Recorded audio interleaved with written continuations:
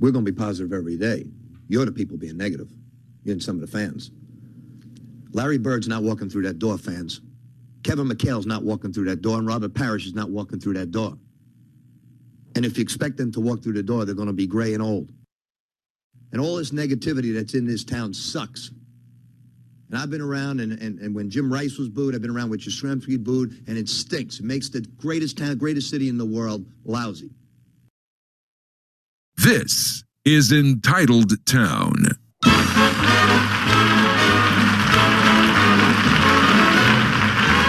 Thanks to the Entitled Town Orchestra. Welcome back, everybody. We're going to stay positive. Yes, we are going to stay positive. At least we're going to try our damnedest to stay positive. Welcome back to Entitled Town. My name is Mike Irons. Entitled Town is the only podcast that has more hosts than the Boston Sports Journal has subscribers. Shaq is back. He's been off for the last week or two. Shaq is doing his Patriots World Tour. The 15 has boots on the ground, not only at Gillette, but this coming weekend's game in Houston. Shaq, welcome back. As you've been away for a bit, thought we'd get, Bucks 19, Patriots 17. That's obviously topic number one, but how did you feel before the game? What was the atmosphere like? And how'd you feel about the game overall? Yeah, well, first of all, it's good to be back with you guys. I feel like I've missed so much, and you guys have done an absolute perfect job filling the gaps, but I appreciate you guys holding me down while I was gone. But as Bill Belichick likes to say, yeah, I was at the game, and the atmosphere before the game. Well, let me just tell you who I went with. I went with a Patriots fan, but I also went with one of those fans. And when I say those fans, I mean one of those Tom Brady fans who, he didn't want to win. He actually brought a Bucks jersey with him, but I told him not to do that because I was like, dude, you're going to look stupid. But actually he didn't, because there were quite a few that I noticed of those douchey, asshole-ish half and half Brady Bucks jerseys. And, I just did a little bit of a growl every time I saw one because it was just ridiculous. But going into the game, the atmosphere, it was pretty much electric. We didn't get in because of how hectic it was. But we did hear the cheers of when Brady walked out, and he did his customary fist pump and all of that stuff. But as far as the game was concerned, it was electric. I would say it's probably one of the better crowds I think I've been to. And I don't know if you guys could tell through the television, but it was a lot of especially there were a lot of moments on defense where, the crowd was really into it, and it was a pretty like a college atmosphere, which I know a lot of people have their complaints about Gillette Stadium and the noise and all that, but that wasn't the case. That wasn't the case in this game. It was also really weird weather-wise. The rain would stop one time and then it would just be pouring the next time, and it would just be on and off. And I think it was well played. If the refs weren't around, this would have been a well-played game on both sides. If the refs didn't exist, it just seemed as though every time a team would have momentum and a team would grasp it, then there'd be a ref to just take it away, and the entire stadium would just know it. And especially towards the end, it just seemed as though that the momentum was going a certain way, and then the refs just had to make themselves known. And I'm not that guy that's like, all the refs are bad. The refs are the reason why the Patriots lost, and because obviously that's not why the Patriots lost. But I think a lot of it was a lot of factors. But I think, first of all, what I came away from that game is Mac has steel balls. Mac Jones is the one. And for what he was able to do, all of that pressure, and that was what was really weird through all the Belichick and Brady talk of the week. Mac Jones was pretty much an afterthought. And the fact that he came into that game, and if not for 5 short inches from a Nick Folk kick, we're talking about that probably being one of the greatest upsets in football history. So that was I'm really, and Patriot fans should be very proud of Mac and the way they handled things, and the defense especially, and the way they played. It all around, even though it didn't turn out the way it should have, I think that I came away from this game being this was their best effort of the season, and hopefully they'll be able to improve on that this week.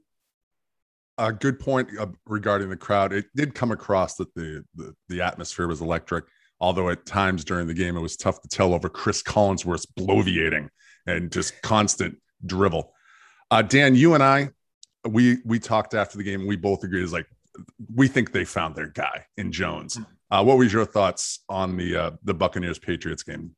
Well, that right there is the main takeaway, is that they've got their quarterback of the present, of the future. You know, they can build with him. They can build around him. They can win with him. You know, they work out the kinks, and this is going to be a fun season to watch.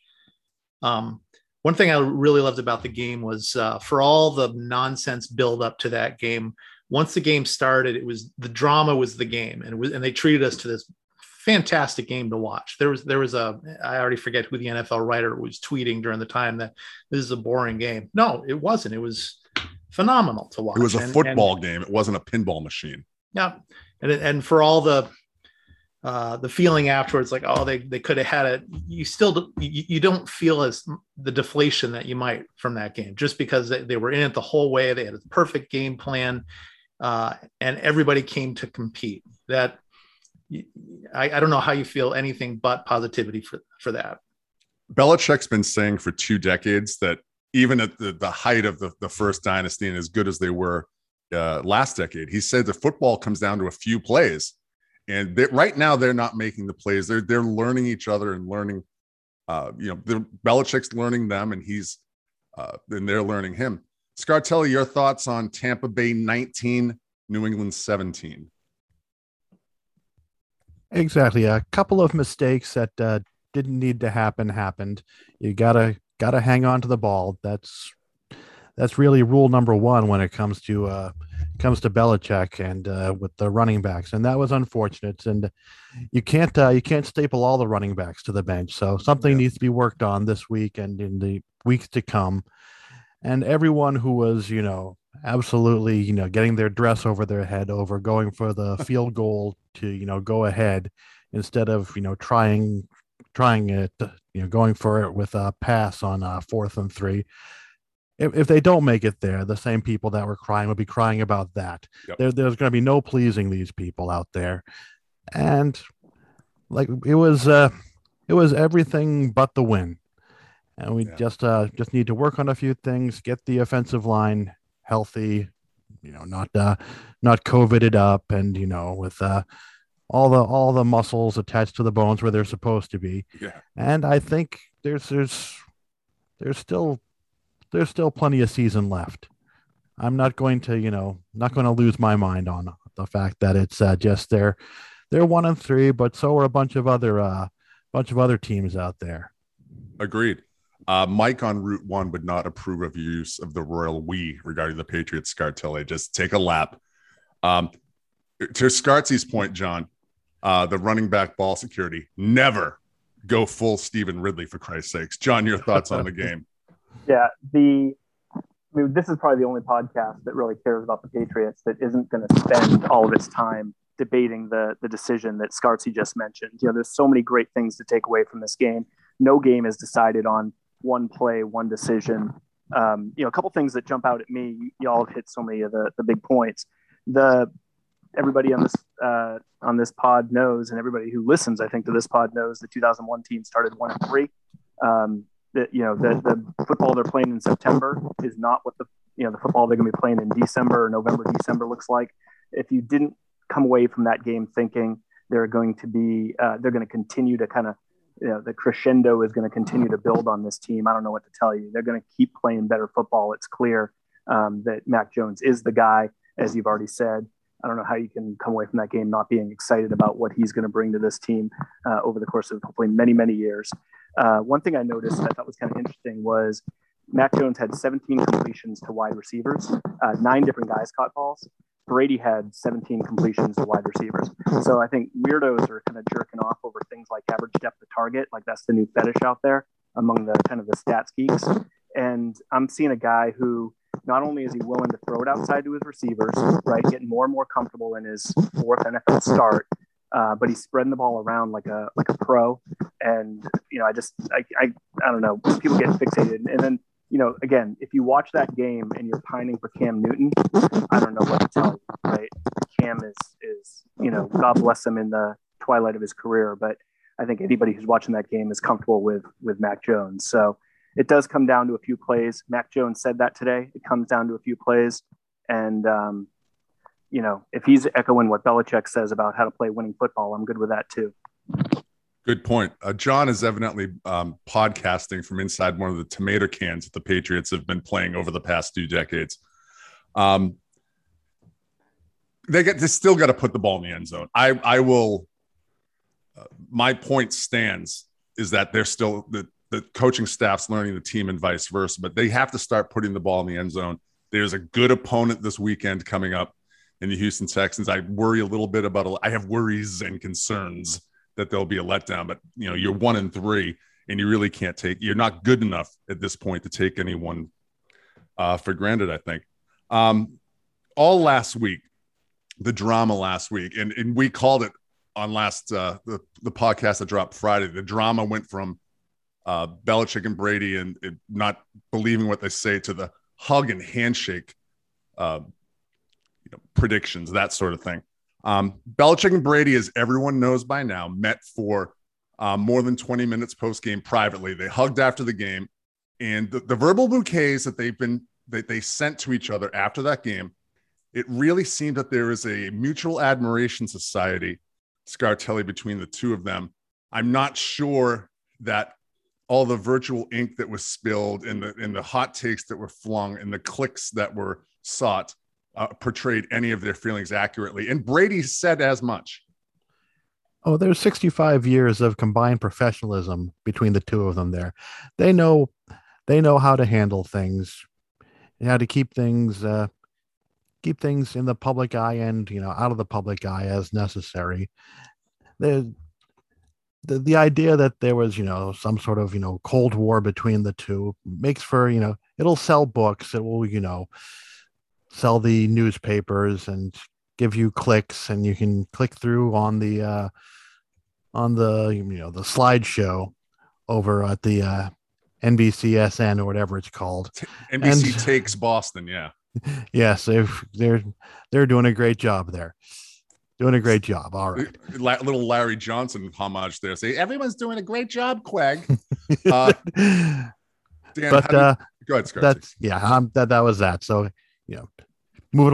keep the ball moving. Yeah, let me step on your dick a little more there. I apologize. Dan, the BS that we discussed on the last pod of last week, your thoughts on both Brady and Belichick's post-game comments about each other? Yeah, include Kraft too. I was happy that none of the three sunk to the occasion that everybody was hoping for. Well put. The Patriots were very classy with how they handled Brady coming back and the video presentation that they were showing. And I was really impressed that the fans were classy too. They're cheering pre-game, and then during the game, when the game's happening, they're booing the Buccaneers just like they're supposed to be. That was perfect. He's the opposing quarterback, and they booed him. I will give a tip of the Entitled Town cap to the Gillette crowd. Shaq must have led that. Absolutely. Oh, and I had one other thing. This was a Seth Wickersham follow-up. I saw that afterwards Brady was interviewed by Peter King. So Wickersham said that Brady told a confidant that Bill's unavailability showed how the relationship deteriorated. But Brady told King that Belichick was out of town. I was thinking that any reporter worth his salt, yes, it would be the easiest thing to find out what was Bill Belichick's whereabouts the night of that call. But had Wickersham done that, well, it wouldn't have been as good a story. Wickersham went when Belichick said, I believe it was in the Monday press conference, when Belichick said that he wasn't sure he had ever spoken to Seth Wickersham. and Wickersham went on a tweet storm, taking pictures of his book Shaq and tweeting it out. I quote tweeted and said, I think thou doth protest too much regarding the sham, the appropriately named Seth Wickersham Shaq. But your thoughts on the post game virtual flowers that Brady and Bill, our good friend, exchanged? We're on the same wavelength with that one, Mike, because I was just about to point out that Seth Wickersham tweet-a-thon. But before that, I just have to mention Scarcy talked about NBC Takes Boston and Joey Murr, those poor chairs that he has to sit in. I mean, they should give him at least 3 or 4 of them so he doesn't have to worry about that. But Belichick says, I don't think I've ever talked to the guy, referring to Seth Wickersham, and then he's all and by the way, not only is he doing it, but his fellow ESPN cohorts are leading the parade as far as if there's any guy to trust, it's Seth Wickersham. You better not diss Seth Wickersham because he'll get you too. And Mina Kimes, hater. She says, what do you expect Belichick to say? I just find it hilarious that all these these people in the media, they think that it protects everything that they accuse athletes and coaches of. Like, you accuse them of doing that, and then you're over here just protecting your own. And if I'm right, if they're lying, but obviously Belichick's not going to admit what I'm saying because, well, why would he admit that? Because he's lying. But then Tom Brady says the same thing. Is Tom Brady lying? So it's a continuous cycle. They have to continue the money train. And it clearly, I'm wondering how the sales on his book are doing, because after this week, I mean, does anybody really care? Nobody circles the wagons like the national media. It's John. Your thoughts? Fuck Seth Wickersham, no vouch. Wow. We finally found somebody that John will not vouch for. It's a vouch-free October. I promised somebody that, and it starts with that guy. Well done. Well done. Stephon Gilmore, Shaq. Well, I'll go back to you, Shaq. Stephon Gilmore for a 6th round pick. Okay. I think the media reaction was very predictable. 2 people in particular wound up on my radar after the Gilmore trade. One is the despicable Albert Breer. Albert Breer I'm under the impression that he's supposed to be a reporter. Albert Breer tweeted today, I had a tweet storm, an agent-fueled tweet storm. And this was the money shot for me, Shaq. This is Breer tweeting on Wednesday. Quote, and I'll repeat one thing from here. The interesting thing is Gilmore didn't make any noise publicly. He just treated the Patriots the way they treat all players, as an adversary at the bargaining table to defeat. Nothing personal, never blinked. Good for him. All right, never mind that this is through one prism. This is probably a lightly edited copy and paste from Gilmore's agent, which is so clear. I mean, I wish somebody would disrespect me to the tune of 5 years and $65 million. Gilmore earned every penny of that contract. Defensive Player of the Year, 2 Super Bowls. I would say it was a pretty damn good marriage. But the coloring of what happens here, and this is, I wanted to circle back with this regarding Mike Tomlin later, framing this in a light and reporting this almost as fact. I guess he's reporting it on Twitter. It's this one lens thing. Well, I'll go back to you, John. The one lens thing with this Breer stuff, and I don't know if I think you read the Breer piece that accompanied this tweet storm, but I mean, it's disingenuous, it's one-sided, and it's sad. So I read this piece, Mike, and I read it like Breer is the spokesman for the opposing political party, right? Yes. That's the way it reads. It reads like kind of the kind of garbage, put aside whatever party you're in. I don't give a shit. If you're listening to this podcast, it's not a political commentary as much as it's a commentary on the way like politics is framed in these good versus evil sort of narratives. And Breer tees this up like he's the spokesman for the party that Bill Belichick is not in, right? The opposing political party. It's so one-sided and just ridiculously slanted, and it trips over itself. I mean, I love relying on Dan in times like this because I feel like you're the real immediate ombudsman, Dan. You know, you're the real MVP. You're the real, but you know, so I'm happy to kick it over to you. But like the report doesn't even make sense, right? He gets into this hindsight, like what Belichick should have done 18 months ago, but between then and now is the quad injury, which affects the leverage, you know, that both Belichick had vis-a-vis trade, and then Gilmore has vis-a-vis next contract. And, you know, sometimes it's just not that interesting. The story could very easily be, you know, they gave him some money last year ahead of schedule. Then he gets hurt. That readjusts the calculations. And Gilmore doesn't want to pull a Earl Thomas and re-injure the quad in the last year of his contract, right? I can get that. I can get the fact that Gilmore wants that next contract. We've seen a number of players at this stage in their career want that one additional payday. I don't blame him for that. But I also know Bill Belichick isn't going to be that guy. Other teams are that guy, right? Bill Belichick has never been that guy. He's always been a guy who was a year late. Somebody's going to be a year late on Stephon Gilmore on this next contract. It's not going to be the Patriots. I'm good with that. You know, 1,000 times agree. I mean, I think that the compensation, people are bitching about the compensation, a 6th rounder in 2 drafts from now.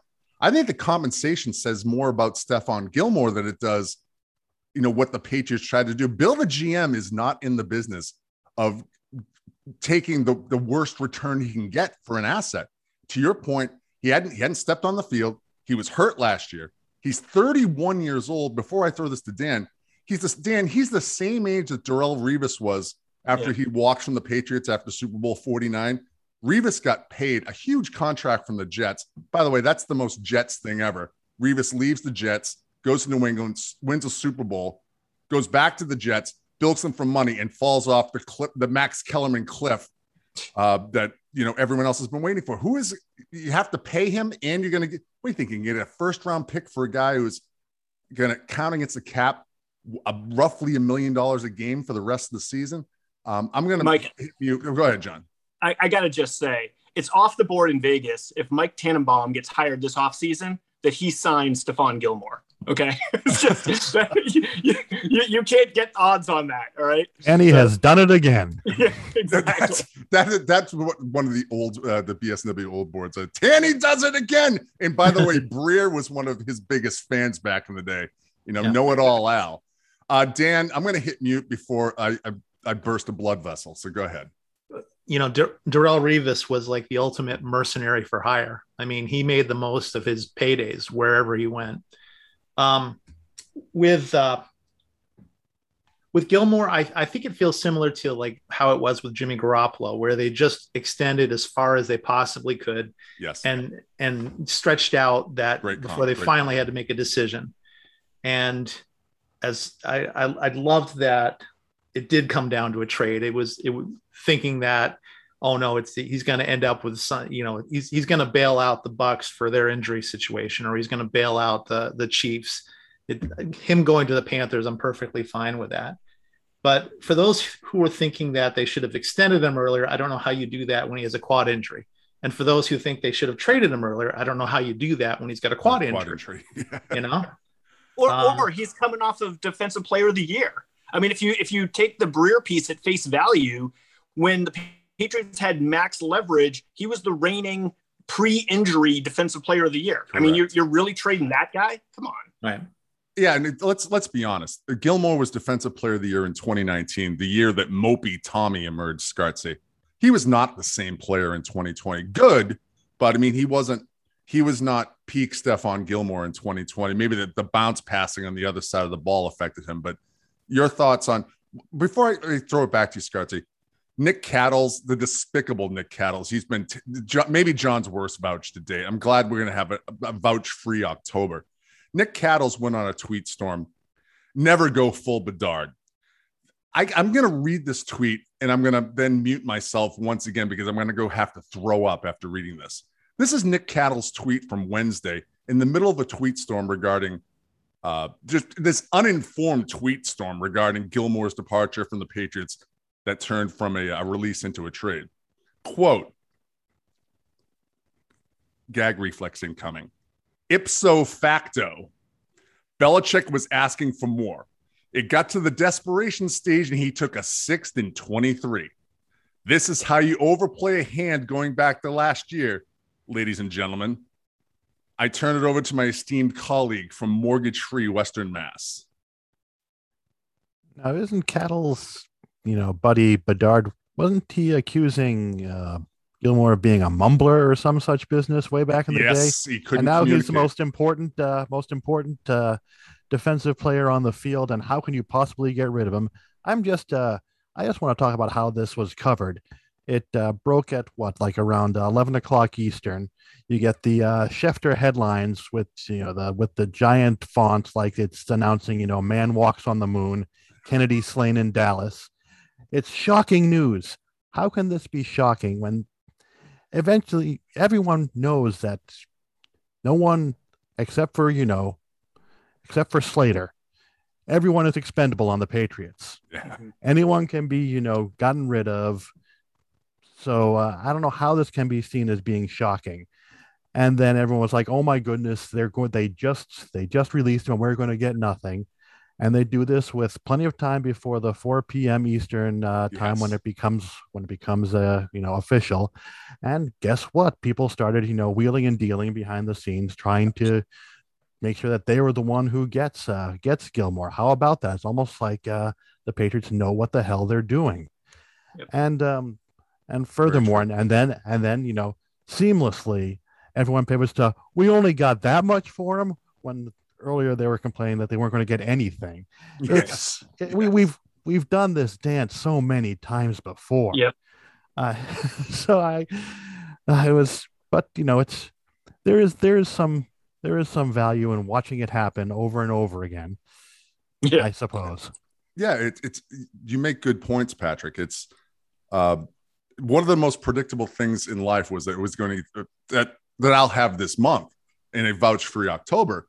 Is that when I saw that Gilmore was going to be released and the deadline wasn't until 4 p.m. I said, well, of course somebody's going to throw them a draft pick for a flyer on a good cornerback with a bad quad. You referenced the block headline, the 100-point font, Scott Kelly, man walks on moon. And it made me think of the scene in Dumb and Dumber where Jim Carrey's walking out of the bar and he looks at the headline, man walks on moon, and goes, no way. I think Volan was probably that way when he heard news of the Gilmore trade because no one talks to him. Shaq, put a bow on this one for us.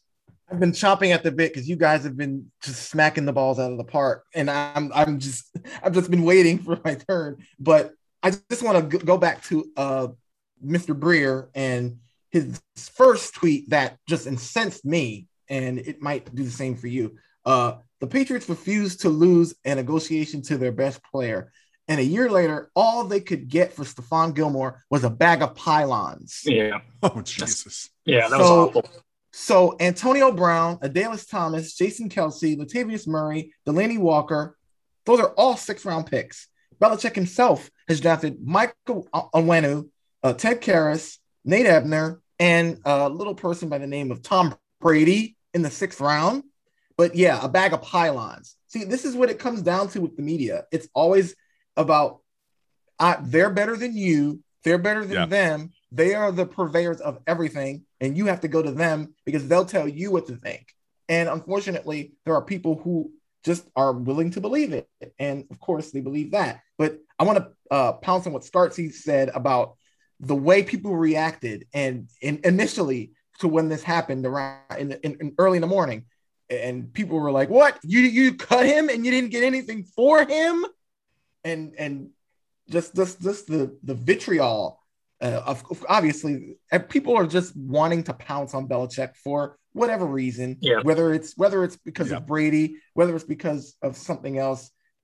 Look, for me, I've learned to take the emotional side out of everything that happens, especially with this team, because once you do that, then you understand where things are coming from and where his thinking is. Obviously, you're not going to be thinking like Belichick, but at least you're on the same amount of wavelength. And look, I'm looking at the Patriots as a team. They played 4 games this season, and currently they sit at the top of the league in almost every defensive category, especially when it comes to defending the pass.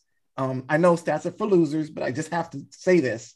They're 3rd in opponent completion percentage. They're 4th in yards per game and in the season. They're 2nd in touchdowns allowed, 5th in interceptions with 5. Yep. They're 2nd in quarterback rating, 1st in long plays allowed, and 6th in points per game. So, and that's all without Stephon Gilmore. Now, am I saying that having a healthy Gilmore wouldn't have made a difference? No, that's not what I'm saying. But what I'm saying is I think that there's a lot to improve on with this current makeup of this defense. And like you said, this is not a surprising thing for anybody who's been following this team for any modicum amount of time. So if you're surprised by this, then maybe you should go research the thousands of moves that have been made of this team in just this exact manner. And this led to another Bedard beauty. Bedard tweeted earlier that in part that, quote, this is quite a mess at quarterback for Belichick. The tweet below it, and I tweeted this out earlier, the tweet below it was from Mark Daniels from the Providence Journal. This is quite a mess with the Patriots cornerbacks. Quarterback passer rating versus Pat's quarterbacks. J.C. Jackson, 44.09. Jonathan Jones, 63.04. Jalen Mills, 78.33. Quite a mess. Yeah, at Patriots quarterback. And I wish that there was some sort of media critic in town. Is there a media critic in town?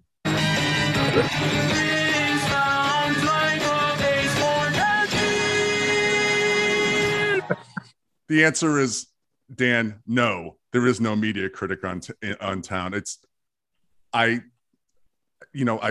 Sometimes I think that maybe I'm the insane one for caring too much about this stuff, but I overuse the term gaslighting on this podcast, but that's really what this is. The media doesn't like Belichick. It's agenda-driven reporting, confirmation bias, that sort of thing.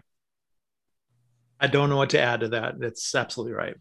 He's not the best color man in the league for nothing, folks. If it wasn't so, Mike, let me just say, if it wasn't so bad, what would the need for this podcast be, right? I mean, at least it's cathartic for the 5 of us. Let me say one thing on Gilmore too. Average age of cornerbacks in the NFL right now is just a shade over 25. It's about 25.3.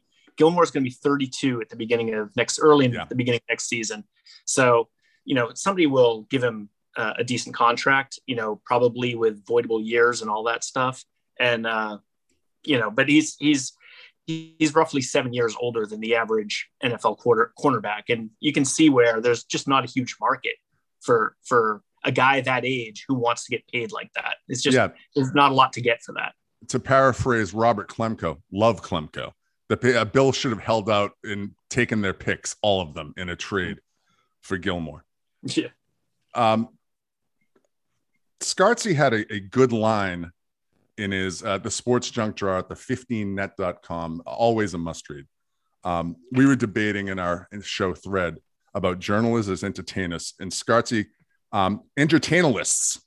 I probably screwed that up, but it's entertainer lists. I've got it written here phonetically. I really should have. It's Latin. It's Latin for media. Is what you're saying. It's a 6-syllable tongue twister. So I'm surprised that Gasper didn't come up with it. So, but I'm taking ownership. I wouldn't want to be within a quarter-mile radius of Rich Teeth when he was trying to say that. But the entritist, Jesus. I never go full Rich Teeth. But Scartzy, the journalists and entertainers. Now you got me. This is in my head like it's gonna be my Steve Sachs moment. I'm just gonna throw it. There's a hip reference for the kid Steve Sachs. but Scartzy, 23 Skidoo. Yeah, Steve Blast disease would be even worse, John. But Scartzy, I would argue that I'd throw the flag. It's, to paraphrase Seinfeld, you're not a journalist and you're not entertaining. So, I mean, the journalists, you wrote that in the sports junk drawer. What were you thinking as you put that into your column? Oh, I could only be thinking of podcast guest and questionable vouch of said podcast, Mark Dondero, who seem to think that that's on me. press conferences are supposed to be entertaining, and the fact that we're supposed to respect the art of a question that elicits an entertaining response. Good TV. It's oh boy, that's yeah, I came up with the word, but I think other people can use their words better than mine to describe this whole situation. Let's just say I regret the hashtag Team Dondero as much as anything I've ever done in life, Shaq. Shaq, they're not journalists. They're not entertainers. I'd argue they're incapable of embarrassment. Mark, I'm sorry. You were generous with your time on Entitled Town, but I'm doing the Seth Rogen, cut sign, but they're not entertaining. They're not journalists. What are they, Shaq? And am I the fool for even engaging in this? No. But I tell you who's a fool. Mark Dondero in front of his computer. I guess he had the camera zoomed in all the way in the front, and he was pretty much espousing a journalists matter, sort of like a social activist. The person asking the question doesn't matter. No, I'm sorry, you don't matter. And this goes for all of you. No, you're not the story. I don't know when that shift occurred as to a journalist having to put their opinion into the story. No, we as a public are not there to listen to you tell us what to think. We're smart enough, and I definitely know that everyone here and everyone listening to this podcast is smart enough to know what to think, because we're there, we're following, we're smart enough to know what's right and what's wrong. We're there to hear from the person that you're interviewing. You're not a comedian. You're not one of these people you're not a Broadway artist. Teaching is an art form. Bloviating on television and is not. I mean, if that was an art, then shoot, we're artists because we're bloviating right now. So it's ridiculous. And we're artists with an Etch-a-Sketch. Yeah, it's not about you. It's not about you.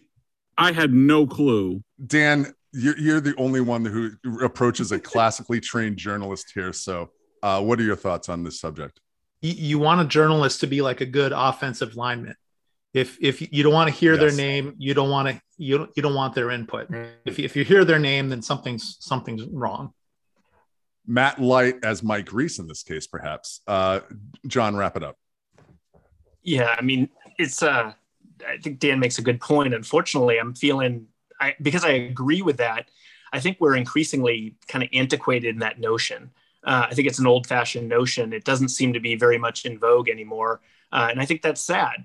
I think we have, really honestly, a single person, maybe two, who cover the Patriots right now, Mike Reese, of course, being the one, who approaches it the way Dan approaches it. He writes his notes column post-game. I think somebody made the point on Twitter. It's like, I can't believe ESPN doesn't post that entire notes column as is. They're so devoid of real content on that website. You think there would be room for Mike Reese's like serious 9 thorough thoughts, post game that he writes every week. That's relegated to like screenshots on Twitter. That sort of coverage, when you're grinding it out and just doing honest to goodness coverage, it's clear there's a market for that. I know we've talked about that in the past on this podcast. The engagement Reese gets is consistent. It's genuine. It's people appreciate it. The comments he gets, I would think that any writer for any team or in any industry would want to be viewed the way Mike Reese is viewed.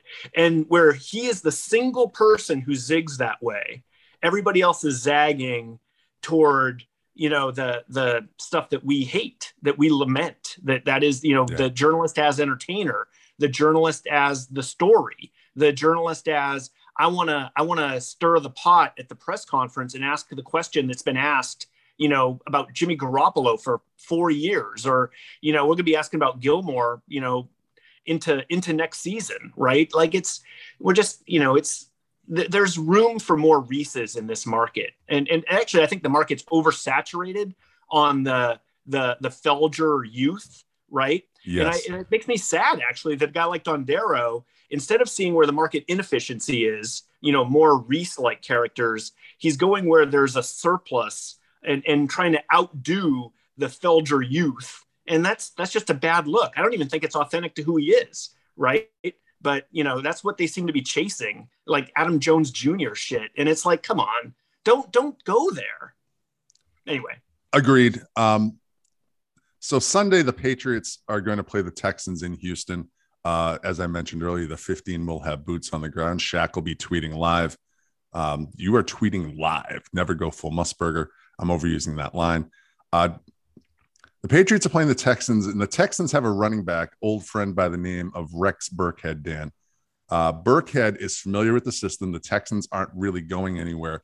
And while he has a tendency to get dinged a little bit, and I think he's actually nursing an injury now, Mike Reese, the aforementioned Mike Reese, floated an idea where the Patriots could throw a late round pick, say maybe a late rounder that they received for Stephon Gilmore, to fill a need at running back, someone who's familiar with the system and it was productive in the system, to help with the younger guys. Your thoughts? It does seem like a natural fit, doesn't it?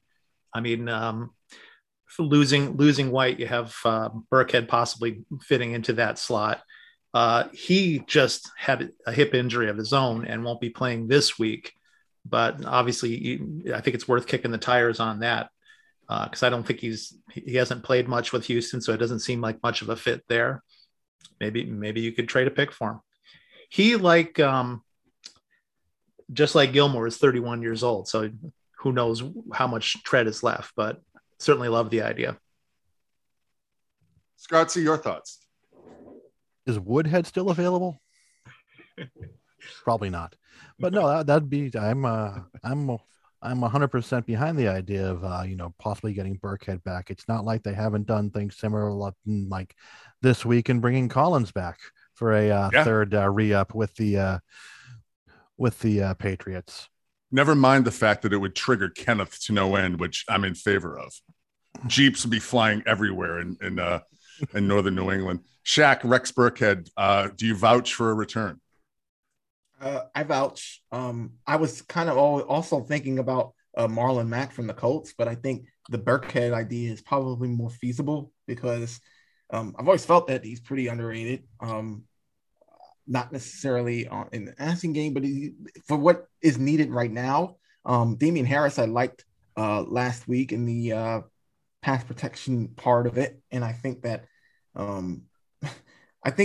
would actually be. I think he would actually be doing a service at this point because it seems like the JJ Taylor is. I don't want to say doghouse, but it seems like that's kind of where that is. And Stevenson, we're still playing the TBD, red shirt card, but yeah, it's a little iffy there. So yeah, I wouldn't mind it at all.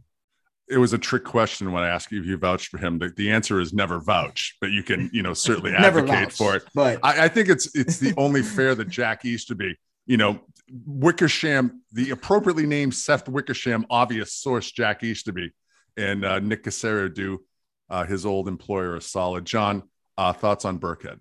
Yeah, I was like Burkhead. It's a question of his injury status, and as was already said, how much treads on the tires, but he knows the system. He's very much plug and play. I'm convinced, and I don't know that it's, brain surgery here, but Stevenson's not on the field because of blitz pickup. And yep. I wonder, again, JJ Taylor may not have played again because of the fumble, but you watch that play. That was a good defensive play. It was a little bit bang-ish. Helmet was right on his arms, right on the ball. I mean, hit him squarely. Tough play, but I just wonder about JJ Taylor with blitz pickup. If you look back on the comments that Ivan Fears made, it's blitz pickup is, and honestly, the amount of times Mac Jones is getting hit, like they need a running back who can, help out and not miss an assignment on the blitz. And you would expect a guy like Burkhead, even if there's not a ton of tread, he immediately steps in and is an upgrade on blitz pickup. And, Bolden had 6 catches. I mean, I haven't gone through the numbers. When's the last time Brendan Bolden's had 6 catches in a game for the Patriots? So do they need a little bit out of the passing game from that second running back behind Harris? Maybe more than Bolden can give. Can Burkhead be that guy? I mean, it's a low cost, low risk move, in my opinion, if he's healthy. It's probably a position they look to at least augment leading up to the trade deadline if there's any, surprise cuts along the way. Oh yeah, so we can't. And by the way, We Go can't. ahead, Scott. We can't be having Mac Jones keep getting hit like he's Johnny Unitas. No shit. No shit. John, finish your thought, John.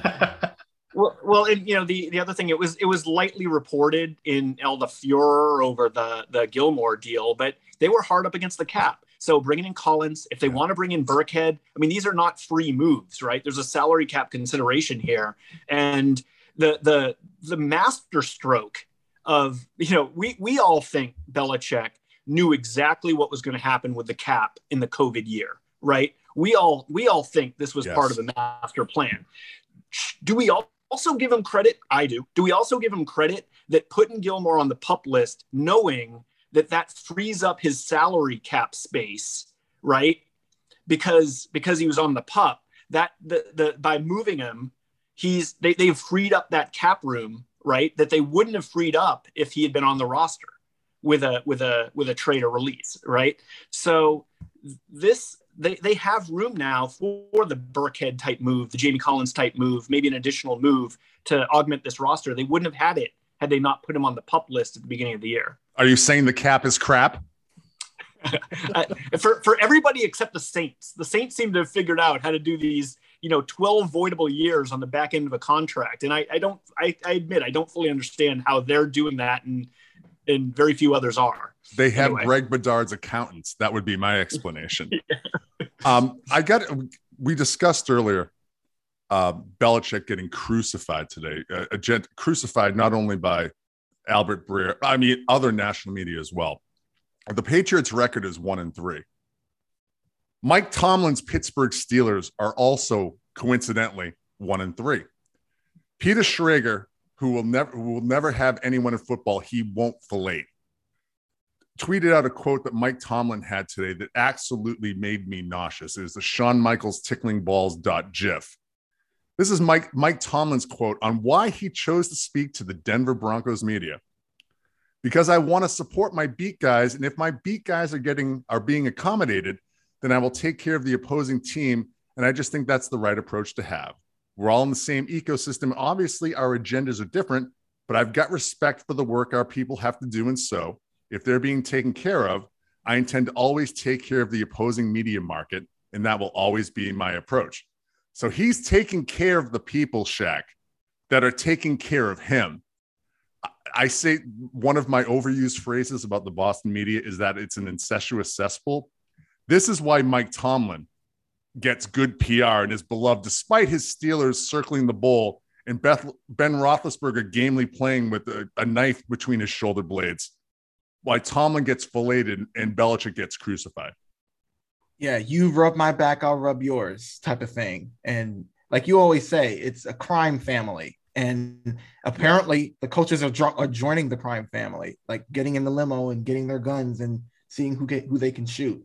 But it's pretty funny because when Mike Tomlin, whenever he's in Foxborough playing the Patriots, yeah, he's cool with not treating with talking to the media, but only talking to the media regarding what the Patriots have done wrong, whether it's their headphones going out or anything like that. So to me, I think it's, and he's kind of like Dan Campbell, another guy who, he has to ham it up for the camera. I mean, it's different in that, the personalities are different, but they're still doing the same thing. They're giving the media what they want. And as long as you're doing that, obviously they're going to have the red carpet rolled out for you. And so, yeah, this is why Bill Belichick gets what he gets because, well, he's not them. He's not going to give the media what they want. He's going to actually make them work. I will admit that I do have a level, Scartelli, I do have a level of sympathy for Mike Tomlin because the last time he played in Foxborough, evidently in his headset, he had to hear Scott Zolak calling the Patriots game. So thoughts and prayers to him. Scar, to your thoughts on this Tomlin quote. Again, for the second time, I need my barf bag to read this. Nick Cattles and Mike Tomlin, like equals. Oh, it's been said before. It'll be said again. If they'll play favorites, the press will, and the fact that he's putting this Eddie Haskell act on And that's that. Agreed. John, you and I infamously, we've had conversations about our loathing of Mike Tomlin and just his low-key hardo act. But this is, I'm embarrassed for him. I want the Simpsons quote, "I'm embarrassed for you." But that's shameless. The media love fest with him. I mean, it was a good handy quote because it really gets to the soul of why the media loves him. Yeah. I will say though, as a Patriots fan, I hope the Steelers never fire him. I hope he's always there. I every time Bill Belichick's on one sideline and Mike Tomlin's on the other, I feel there's a sense of calm that the Patriots will be okay. One of the things that I will go to my grave laughing about is that the Steelers have in their headquarters Joe Hayden's interception of Tom Brady in 2018 framed prominently. And the Steelers are a franchise that has legacies going back decades. They've obviously won 6 Super Bowls. They framed that picture of picking off Tom Brady in a game in 2018 in a season where A, the Steelers didn't make the playoffs, and B, the Patriots won the Super Bowl. So if I ever go to the Steeler Hall of Fame, I will take a picture of that and I will laugh my ass off. I promise you that. Go ahead, John. It gives off real Robert Andino vibes, doesn't it? That's a really good point. Nice. Really good point. Let's go to some listener emails. The first one, as I click on the link, is from veteran Entitled Town emailer Vinny Jace. I did not send these emails to you guys ahead of time because I wanted you to react in real time. Let me read Vinny's email. Do we think Josh McDaniels is doing a good job? Vinny thinks he's been okay. Everyone Vinny talks to thinks he needs to be fired immediately, which means that Vinny is probably hanging out 98.5 The Sports Clan. Can you give me any ammunition, Shaq, to argue why Josh McDaniels, and I can't believe I'm actually asking you this, why should Josh McDaniels not be fired? I would recommend to Vinny and anyone else who has a problem with their offensive coordinator, well, I would recommend you go on social media during a game and 1,000% go on and look at the fans who are tweeting about their offensive coordinators, because it's exactly the same thing that you hear about Josh McDaniels from Patriots fans. Oh, you're doing this toss play. Oh, look at this. What are you doing? Why are you running on third down? It's the same thing for every team. Yeah. The offensive coordinator, for some reason, besides the head coach and the GM, it's just like it's a lightning rod of controversy for teams and fans. So, I would just say, why should be fired? Because, well, I mean, who are you going to get? It's the same thing for anytime somebody says fire Belichick. Well, who are you going to get to replicate the success Dom that Capers. John, go ahead. If Patriots fans are so convinced that Josh McDaniels is so predictable, they ought to go on those gambling sites where you can bet play by play and pay off their goddamn houses, right? So, Shaq is exactly right. We'd go through, as a fan base, we'd go through 17 different offensive coordinators a season if the fans had their way. So, I look at Mac Jones being judged against past NFL MVPs and the top tier quarterbacks in the league with his performance thus far, and things like 19 straight completions. And I think to myself, Josh McDaniels is doing a hell of a job with a first year quarterback 4 games into his career, making him look like he's been there, for years, right? Given any Patriots fan with a functioning brainstem, I think a sense of like, wow, this is our guy. We've got this guy for a while. I love what they're building here. And how can you not give Josh McDaniels some credit for that? Come on, Vinny, and I think we all love Vinny. Vinny, turn your friends on as best you can. Win a bet in the terms. Make them listen to this podcast. Hopefully that'll help. I think the Geneva Convention prohibits that, John. Apologies. Scartelli, I would suggest that Vinny stop hanging out in Haverhill and with produce washers at Market Basket. What do you think? That's probably a good idea just in general. And it's too small a sample size this year to, start, letting Josh know he should look for, other opportunities. So there's no big hurry here. You can't tell me that they weren't excited by the razzle dazzle gadget plays that happened in the game on Sunday night. That was some fun. It's fun when one of your best wide receivers is also a deadly accurate passer. Jacoby Myers channeling his inner Edelman, Dan. Dan, your thoughts on if Josh McDaniel, I can't believe I'm verbalizing this, if Josh McDaniel should not be fired. That's nonsense. If things aren't working out offensively, the offensive coordinator is always first in the line of fire.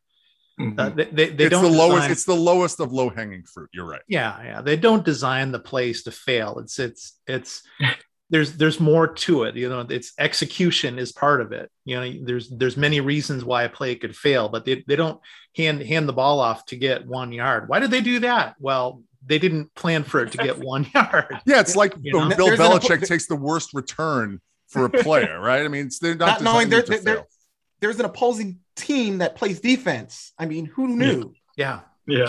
They never make good plays. Everything's supposed to go exactly to plan. What's the old line? The other guys get paid too. Yeah. The second email, and I have to be honest, I don't think I mentioned this on our pod on Thursday, gentlemen. This is from old board friend Fegus. And this is regarding the podcast with Mike on Route 1. He goes, I can't fucking believe you didn't discuss Bill Simmons. That's on me. I'll take a lap. There was a lot of stuff to cover, and hopefully Mike on Route 1 will come back. The final listener email. Oh, Mike, let me suggest on that, because I thought that was a great pod. Shawn Michaels, GIF inserted here, but there was Snoopy's going to use that. Snoopy's definitely going to use that GIF. There was some exchanges. I thought he was in on Twitter on the recent pod around The Departed, and I think we're going to cover that. We're going to cover that. That is its own pod. I think maybe a satellite pod to the traditional Entitled Town fare. I think would be a good investment in time. I can't believe Simmons didn't know there was priests in The Departed. I mean, I was screaming at my cell phone listening to that goddamn podcast. I got a concussion from the Clavin shaking that I was doing, for Christ's sake. The last listener email of the week, and this is directed at one member of the panel who will remain vouchless, hopefully for the remainder of the month. This is from Brian in Washington, and he wants to know, John, if you could take back one of your endless vouchers, which one would it be? And as a second one, would you please vouch for his ex-wife's sanity?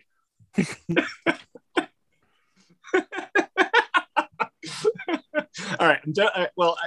On November 1st, I will vouch for your ex-wife's sanity. If I could take one back, geez, I can't remember how many I've given, to be honest. There was a real reckless. That's the issue, John. There was a real reckless stretch there where I was giving them out like Oprah giving out gifts on her show. Yeah. Like Bedard giving out bad information on Twitter today alone. It's a day that ends in Y, John, of course. Come on. Yeah. The Cattles one feels especially raw with his recent tweet storm. I mean, it was no excuses. You can go back. It's all on tape. I guess I'd probably have to go with Nick, but there's probably three others that I think we could do it. We could do a whole clip show, like when we're not around. We should do that. Yeah, like the 1 hour Seinfeld clip show, right? Bad vouchers are like the spice of life, right? Mike and I go back, and I will still bust Mike's chops on AC Earl and Michael Smith. God. We could do an entire pod on Mike's, like, before vouchers were vouchers, right? So it runs in the family. Let's put it that way. I will admit this, and this is clearly not my finest moment.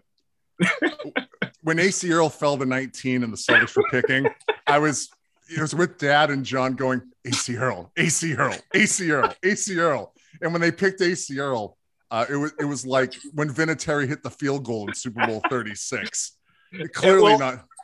it was the build up to it was Utah taking Luther Wright one pick before. and everybody knew except the Utah front office, because we watched Big East basketball. Luther Wright, if you don't know, was a big man out of Seton Hall, and not a particularly good player. At least I didn't think so.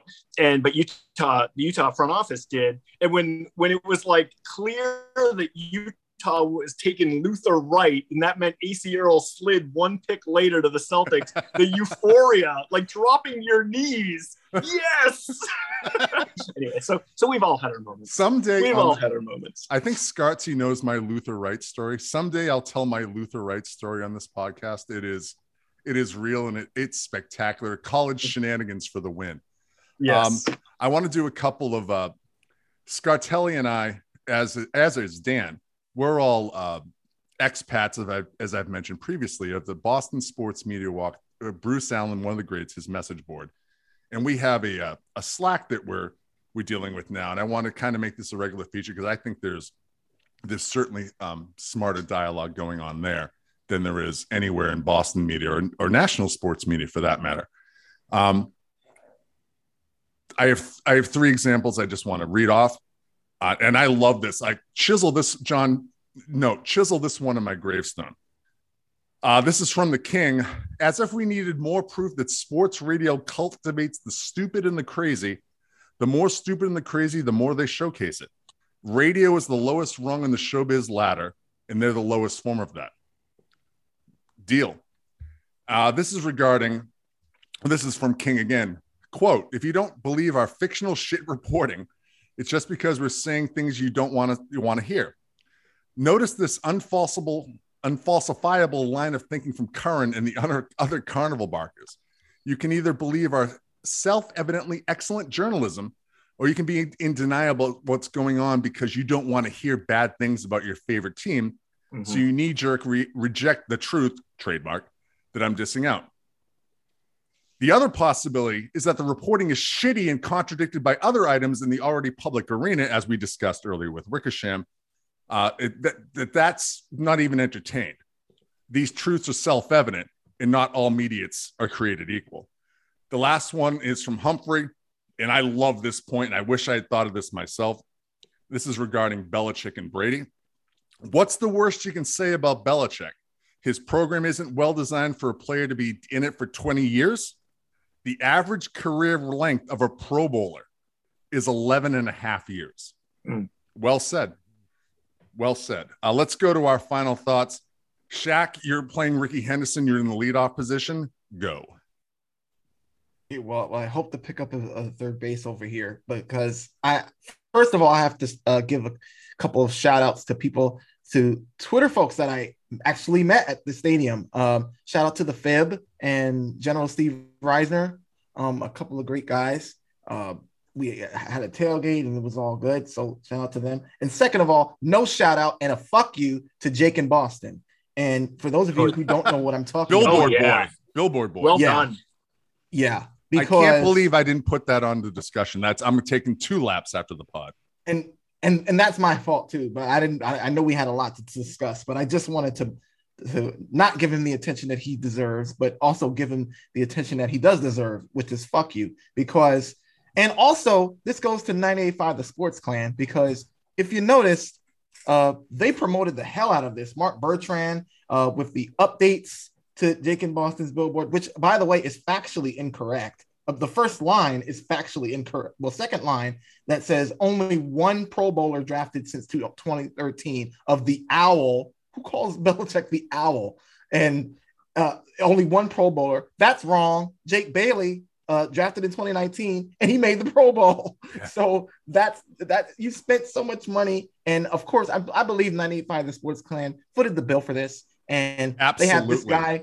I would recommend going on to the 15net.com and looking up the Jake in Boston article, because it exposes a guy who didn't want to be exposed. But of course, you go on WBZ and do an interview but you blur your face. But no, if you're going to talk about somebody and if you're going to make a whole billboard out of it and you're going to be the face of that, then you need to be out. And that's what the 15net did. That's what the 15 did. They exposed him for who he is, a front-running fraud who is wanting to be just like his daddies in sports media and sports radio. So double freedom rockets to Jake and Boston.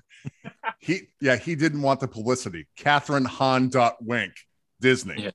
Yeah. Dan, your final thoughts before we end the pod.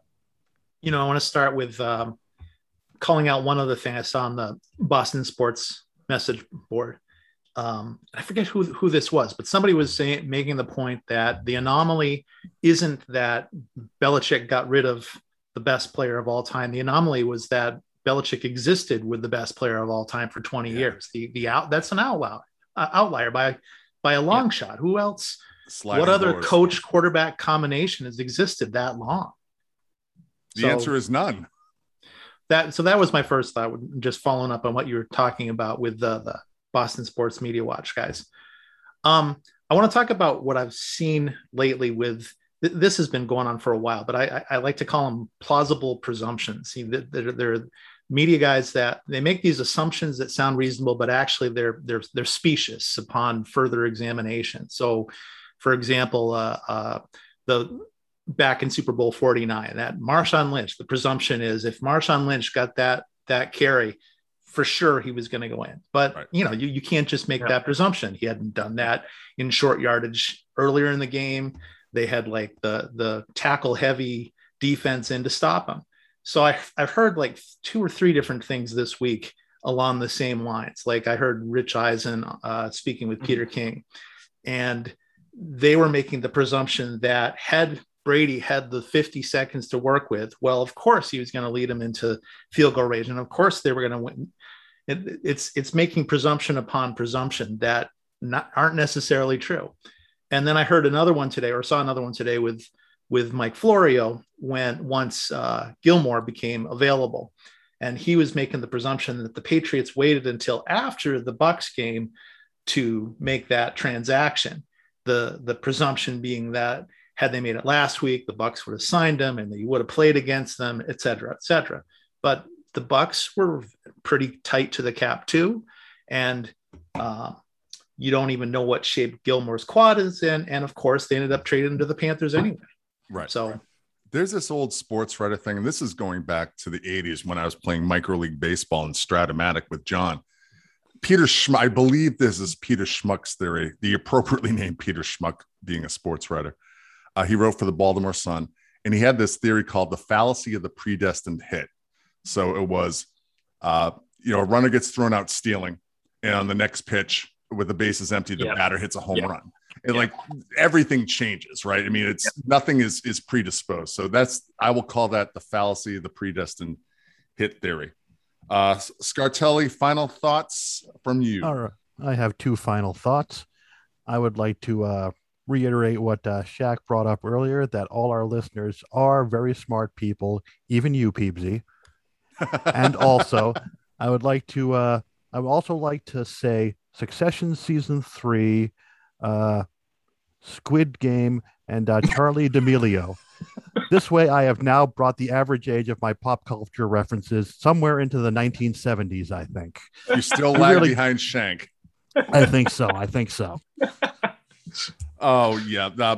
Well played. As always, Scartelli. Well played. My final thoughts. The Seahawks are playing the Rams later today. Seattle weather update. High of about 60. It's going to be partly cloudy. The wind will be coming off the sound at 6 miles an hour. If you're going to the game, you may want to bring a light jacket because the chill is in the air. Blaho, right again. I'd also like to give a tip of the Entitled Town cap to the Red Sox. The Red Sox beat the Yankees last night in a really great performance. And you knew in your heart, I mean, God bless, what's his name? The Yankees, someone help me out here. John Sterling. John Sterling is the Yankee broadcaster. John Sterling makes Gil Santos sound spry. And Gil Santos has been dead for 3.5 years. God bless you, John Sterling. But thank you to the Red Sox for eliminating the despicable Yankees and their right field gesticulating fans. One of my favorite GIFs of all time. My other final thoughts is actually we're coming into the best time of the year to be a sports fan. Football is going. We got the Celtics coming back, the Bruins coming back. The Red Sox are in the goddamn playoffs. The season's a win for me. The Red Sox season's a win. Our friend Salvatore from Squidneck would say that everything's ahead of schedule. And you know what, Sal? You're right. So there's no bad outcome. Tampa's might be the best team in baseball that doesn't reside in the National League West. So this is going to be a fun weekend, a fun week. Enjoy it. Don't be like me and let the media sap the joy of competition, just watching all this stuff that's really interesting, and think for yourselves. I want to end my portion of this podcast. I want to end the podcast on this note. I believe this is an old board member, Scartelli. He tweeted this back on September 15th. And I thought this is the gospel according to Entitled Town. This will be definitely in our Bible. At Claude_B Steele, in a response to one of our buddies from Pennsylvania, Connor, said, "So tell me again why it's a good idea to be honest and forthright with the media. The quotes are often relayed without context and with personal interpretation from the press. Then they climb to the moral high ground and finger wag the scenario they manufactured. The worst."